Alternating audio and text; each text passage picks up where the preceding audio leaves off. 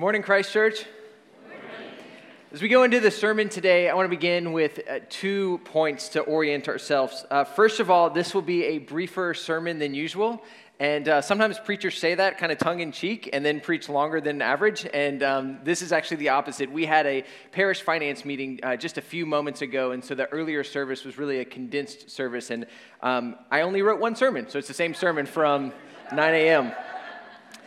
And then second, following that point, we are picking up exactly where we left off last week. So if you weren't here last week, maybe you're traveling for Labor Day, I want to encourage you to go back and maybe on YouTube or a podcast to listen to that sermon because it lays a foundation for what we're talking about right now.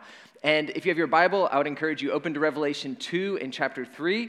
And if you've got a bulletin or a scripture note in front of you, you can follow along on the scriptures there. We're going through Revelation scene by scene, and we're still in scene 2. This is the message to the churches. Scene 2, the message to the churches. And John has received this vision from Jesus, and there's a letter, there's a message that Jesus has for these 7 churches in Asia Minor. And our reading, if you noticed, last week our reading came from the first 2 letters. This week we heard from Laodicea. It's the last letter of the 7, and pretty a harsh word that they receive as well. And you remember there's 7 churches, and they each receive a personal word from Jesus, and the structure that he sends them all looks the same. Jesus first identifies with every church, the good and the bad, identifies with them. Then he offers them a word of comfort or affirmation, then challenge, and then we close with a promised hope. And we're going to look at that 4th point today, the promised hope. And today's message is ultimately one of that, hope. It's hope for us who always need to hear it. So after identifying with the churches, comforting them, challenging them, Jesus offers a promised hope. And just like I did last week, I want to put a chart up showing the words he offers to each of the churches. It says, to the one who conquers, or in the NIV, to the one who is victorious, or in other translations, to the one who overcomes, the one who conquers, I'll let you eat at the tree of life. You won't be hurt by second death.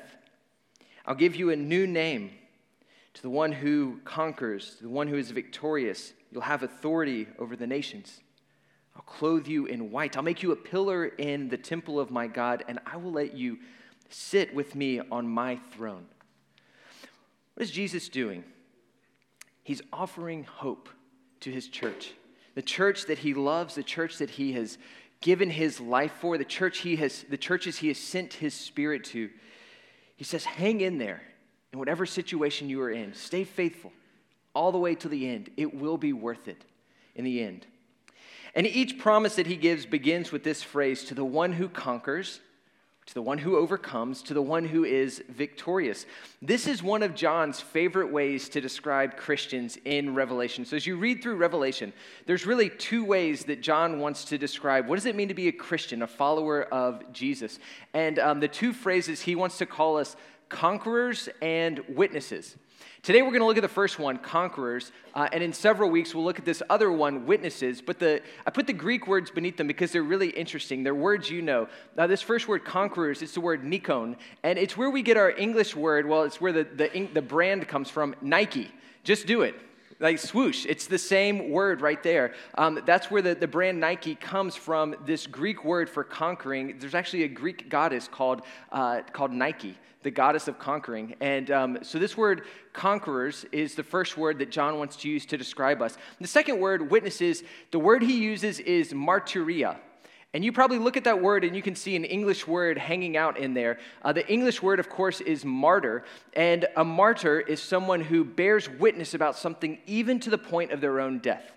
And that's a theme that'll come up throughout the book of Revelation that we'll look at a little bit later as well. The original word martyria, though, simply means bearing witness to something, witnessing a witness of something. So today, looking at this word conqueror, the question you might have is, a conqueror of what? Victorious against what? Overcoming what? John doesn't quite tell us, and we're going to look at that question, overcoming what? To answer, overcoming what, conquering what, victorious over what, let me give you a little background on Revelation that'll help make sense. When Revelation was written, the churches were facing tremendous pressure to compromise their faith. And remember, these are 7 historical churches in Asia Minor.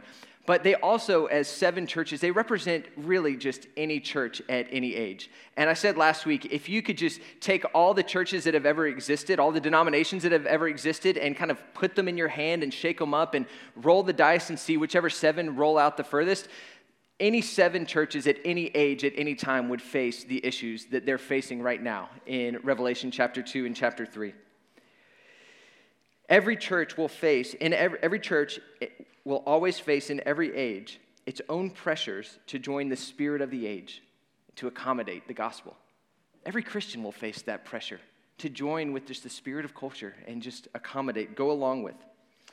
What these churches in Revelation faced primarily was a spirit of idolatry, worshiping other gods, and then worshiping, bowing down to the Roman Empire. And these all actually go together. So let me kind of paint the picture. Imagine yourself going back in time 2,000 years ago, and you're walking through the streets of ancient Laodicea. As you're walking along the streets, the roads that aren't paved as closely together, the marketplace that is jam-packed a lot tighter. You make your way into the marketplace. The marketplace is kind of like the internet of the day. If you want to go and get anything, you don't Google Amazon or get information. You just go to the marketplace. That's where you get your news, your information. That's where you order your bread for the day. That's where you find out what's been going on in the city. So you go to the marketplace. You're hanging out there, the buzz of the crowd, and looming over on the streets over behind the marketplaces on both sides are different temples to different gods. And coming out of these different temples to different gods, you can smell the aroma of sacrifices that have happened. This is original Texas brisket took place in the temples back in the day. It's where the burnt ends came from. That's a terrible joke. It's not actually a joke. It's why you should stay to your notes when you're preaching.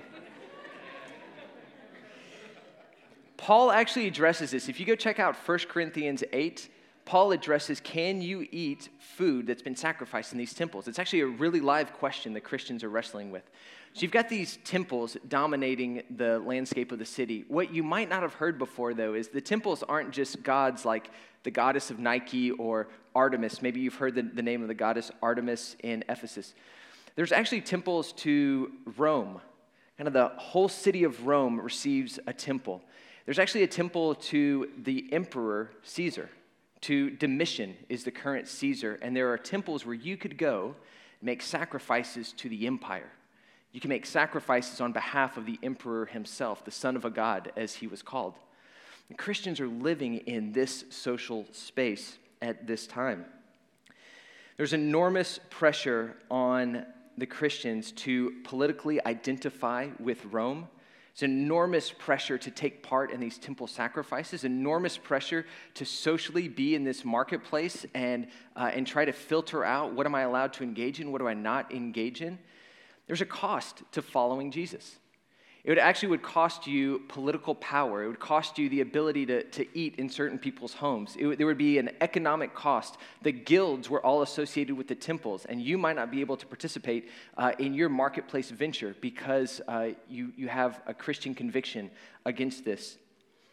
In other words, in following Jesus under the shadow of Rome would cost the Christians social status, economic wealth, political power. Yet notice what John does not say. He doesn't say, therefore, get out of your city and come join me on the island of Patmos.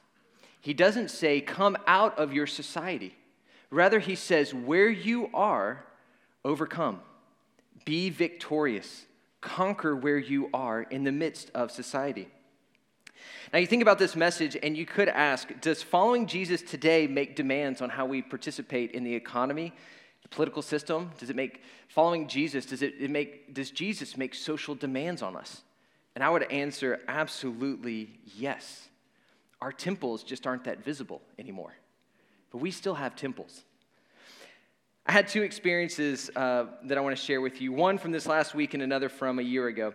This past week, I had the privilege of going to 2 sporting events on UT's campus. And the first, last Wednesday, I went to the number 1 ranked women's volleyball team. Our UT women's team is the number 1 ranked team in the nation. I saw them absolutely crush another team. It was so much fun to watch, unless you were the other team.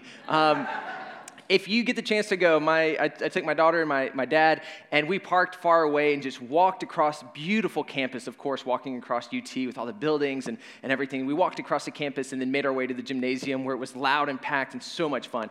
That was the first sporting event. The second sporting event is I was at the UT Alabama game yesterday, and hook 'em, right? There we go. No, I can't believe that. So my voice might be on the edge of cracking. I literally at one point had tears in my eyes. I was so excited for the game, which shows you also where my allegiances are shifting now in these days. But I noticed this across where we parked. We had to park on 15th Street and walk pretty far. Again, going through all the different, just the campus, which is really beautiful. And I was just kind of reminded of this as I was reflecting, is that our universities, our college system, which I love for so many reasons, there is a temple associated with it. Not the university itself, but there's an idea in America that you must go to a university in order to be successful, in order to live a successful and flourishing life. And again, nothing wrong with going to universities, nothing wrong with going to college, but there is an American myth that in order to be a person who's established, a person who is beloved, a person who's a success in America, you must enter here, no matter what it costs you. No matter what it costs you financially, no matter what it costs you socially, you must enter this system.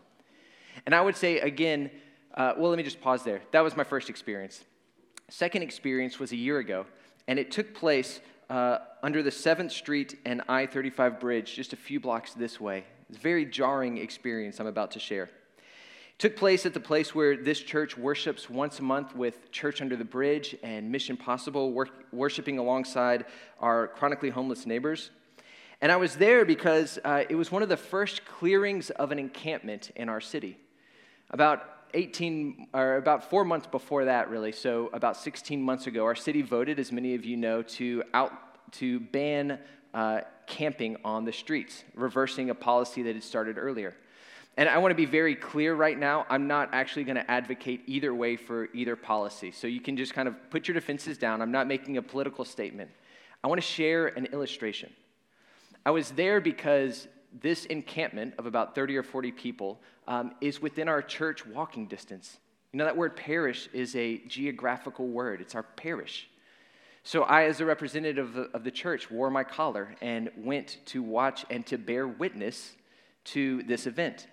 And as I did, I noticed 30 or 40 individuals who chronically homeless, living on the streets with tents or mattress and whatever other goods they might have, a change of clothes, bicycles, some food items. And besides me, I don't think there were many other Christians there, police officers. A sanitation department comes in with a giant dump truck and a crane, and the crane reaches down on where each person has been camping and puts a claw around all the possessions, picks it up, and drops it into a giant dump truck. The image could not be more clear on where we think this material belongs. And as I turned my eyes and looked west, not even one block, but one street, there's a high-rise building that's just now being constructed there, going up 10 or 12 stories, condos selling in the hundreds of thousands, and a sign so big in big letters at the very bottom saying this: anything you can imagine is possible. And I thought, could there be a greater disconnect between poverty and wealth on just literally across the street from one another? We have temples. They're just not visible. We have temples in America calling us to worship. They're just not as visible as the ones that they faced in Laodicea. Jesus calls us not to lose hope, to faithfully follow him, and so to conquer. And think about that word conquer again. For the first 12 chapters, if you read through Revelation, the first 12 chapters of Revelation, the verb to conquer never has an object. You know, when you have a verb, you often have an object that goes with it. The verb to conquer never has an object for the first 12 chapters, and you're wondering, who do we conquer? Who do we overcome? Who are we victorious against? It's not until chapter 12 and 13 that finally our author, John, gives us the answer to that. We learn in chapter 12 and then again in chapter 13, we are called to conquer this dragon, this ancient enemy, this serpent, ultimately Satan. We learn he is behind the spiritual force, behind all temples, behind all false idolatries that we are called to resist. Behind every temple, behind every myth of what happiness is and what the good life is, apart from God, there is satanic influence. This force exerts power and influence everywhere, and Revelation says this is what conquering is all about. It's about resisting the spiritual and demonic influence of our age and following the slain lamb, which is who we will talk about next week. And the question John is putting before his churches is, will you be faithful to Jesus? You are in a very difficult situation. Will you be faithful to Jesus? Will you allow the Spirit to transform you, to become like Jesus and live with him in light of all the difficulties you face? You remember Peter's question to Jesus, where Peter says, Jesus, we've left everything to follow you, and what's in it for us? And Jesus promises to Peter, and it's the same answer that he gives to these churches, that whoever has left family or work or their own sense of identity for my sake will certainly not lose their reward. Instead, they will be rewarded. They will eat at the tree of life. They will be blessed, clothed in white, given a new name. They will be honored. They will sit on a throne with me. For now, we know who we are called to conquer. What does conquering look like exactly? That's where we're going to turn next week. As we turn, and I'll just give you a foretaste, we're going to turn to the heavenly throne room. And in the throne room, worship around God, we're going to see a picture of the slain lamb and what conquering truly looks like. Before then, I want to give you one more picture maybe of conquering right now, though. If you are new to the Anglican Church, you might not have had an opportunity yet to purchase or get a Book of Common Prayer, but let me encourage you, when the service is over, go out to eat, go get lunch, and then go home and get on Amazon and order yourself a Book of Common Prayer. One of the things in there, but by the way, the Book of Common Prayer, all of our prayers, all of our liturgy, what we do up here, all comes out of it, and you can pray along with it. But there's a section in there that's a calendar for the special days, the feast days of the saints. And what that is, they're feast days where you just remember there's people in our church history who have lived faithfully before us. They've overcome, they've conquered. They haven't lived perfectly, but they've lived faithfully in the middle of this world against all the pressures of the world that faces. They have overcome. They followed the Lamb. And there was one I was reminded of this past week. One of my favorite saints' days, a lesser-known saint, is Saint Constance and her companions. Saint Constance, she is from the 1870s, and I think we have an icon of her up here that was written not too long ago. Constance is one of the nuns there in the front. She is head of an Anglican, of a group of sisters, this Anglican convent. And while she's on a spiritual retreat, she's in Memphis. And the convent is in Memphis. While she's on a spiritual retreat up to New York, word gets to her that there's been an epidemic of yellow fever back in Memphis. This is in 1878. And as soon as word reached her up in New York at her spiritual retreat, one biography says when she heard the news, without an hour's delay, she made preparations. She bid farewell to her companions, no more again to see their faces in this world, and took her way back to the scene of desolation and death. Knowing what stood before her, Constance walked back into suffering, not away from it. She went back and she acted as a nurse and a caregiver, opening her home with the other nuns, caring physically for people. She ultimately would contract the fever herself and die, though not after caring for so many others. And to read her story in light of the last 2 years, I feel sheepish in my own life of how I've lived. I need her correctiveness of what it means to overcome in the face of sickness. You know, it's easy to hear a story like this also and to romanticize the work that, oh, of course, she went in and lived this beautifully glamorous life and in the face of suffering, and Jesus honored her. I read one of her letters this week, and let me just share with you, here's what daily conquering sounds like. Not quite as glamorous as we might often paint the picture. Conquering for Constance meant normal, daily, faithfully loving Jesus, the people he put in front of her work. She writes a letter about how she had taken pains to clean up her house, had tidied it up everywhere, had sprayed a beautiful smelling disinfectant all throughout the house to clean it from those who had been suffering in the home. And as she tidies it all up, and I can imagine her even putting down like a vase of flowers there in the middle of the home, not too long after that, a city health inspector comes by and without really looking through the home, takes a very powerful cleaning agent that smells horrible and just starts splashing it all over the house. And this infuriates Constance. And she writes about the stench and how it ruins the carpets and makes everything not look nice. Frustrating her, romance meets reality. She continues to faithfully follow Jesus. What is conquering? It's remaining faithful in everyday obedience. It's defining reality by God's values, not the values of the world, and then trying to faithfully live by the power of His Spirit those values out. Do you feel far from God right now? You feel distant from God. Conquering for you might mean this, that believe, even in the midst of feeling so distant, believe that He truly loves you. Believe that He sent His Son, Jesus, to die on the cross for you, that He has great plans for your life, even as you feel distant from Him. Conquering for you would mean putting one foot in front of the next and continuing to walk faithfully towards Him. Maybe you feel more secure and steady. You know, sometimes we can get in this kind of rut of, I know what it is to live the Christian life. I've kind of got it figured out, and I'm just going to keep on going. Conquering for you might mean continuing to open your heart. And just saying, Jesus, come in and examine me. And if I have been worshiping at any temple, correct me, Lord. I want to know you more. Conquering is living a daily and faithful life to King Jesus, wherever He has you, recognizing in every situation He is true King, true power of this world. In the name of the Father, and the Son, and the Holy Spirit. Amen.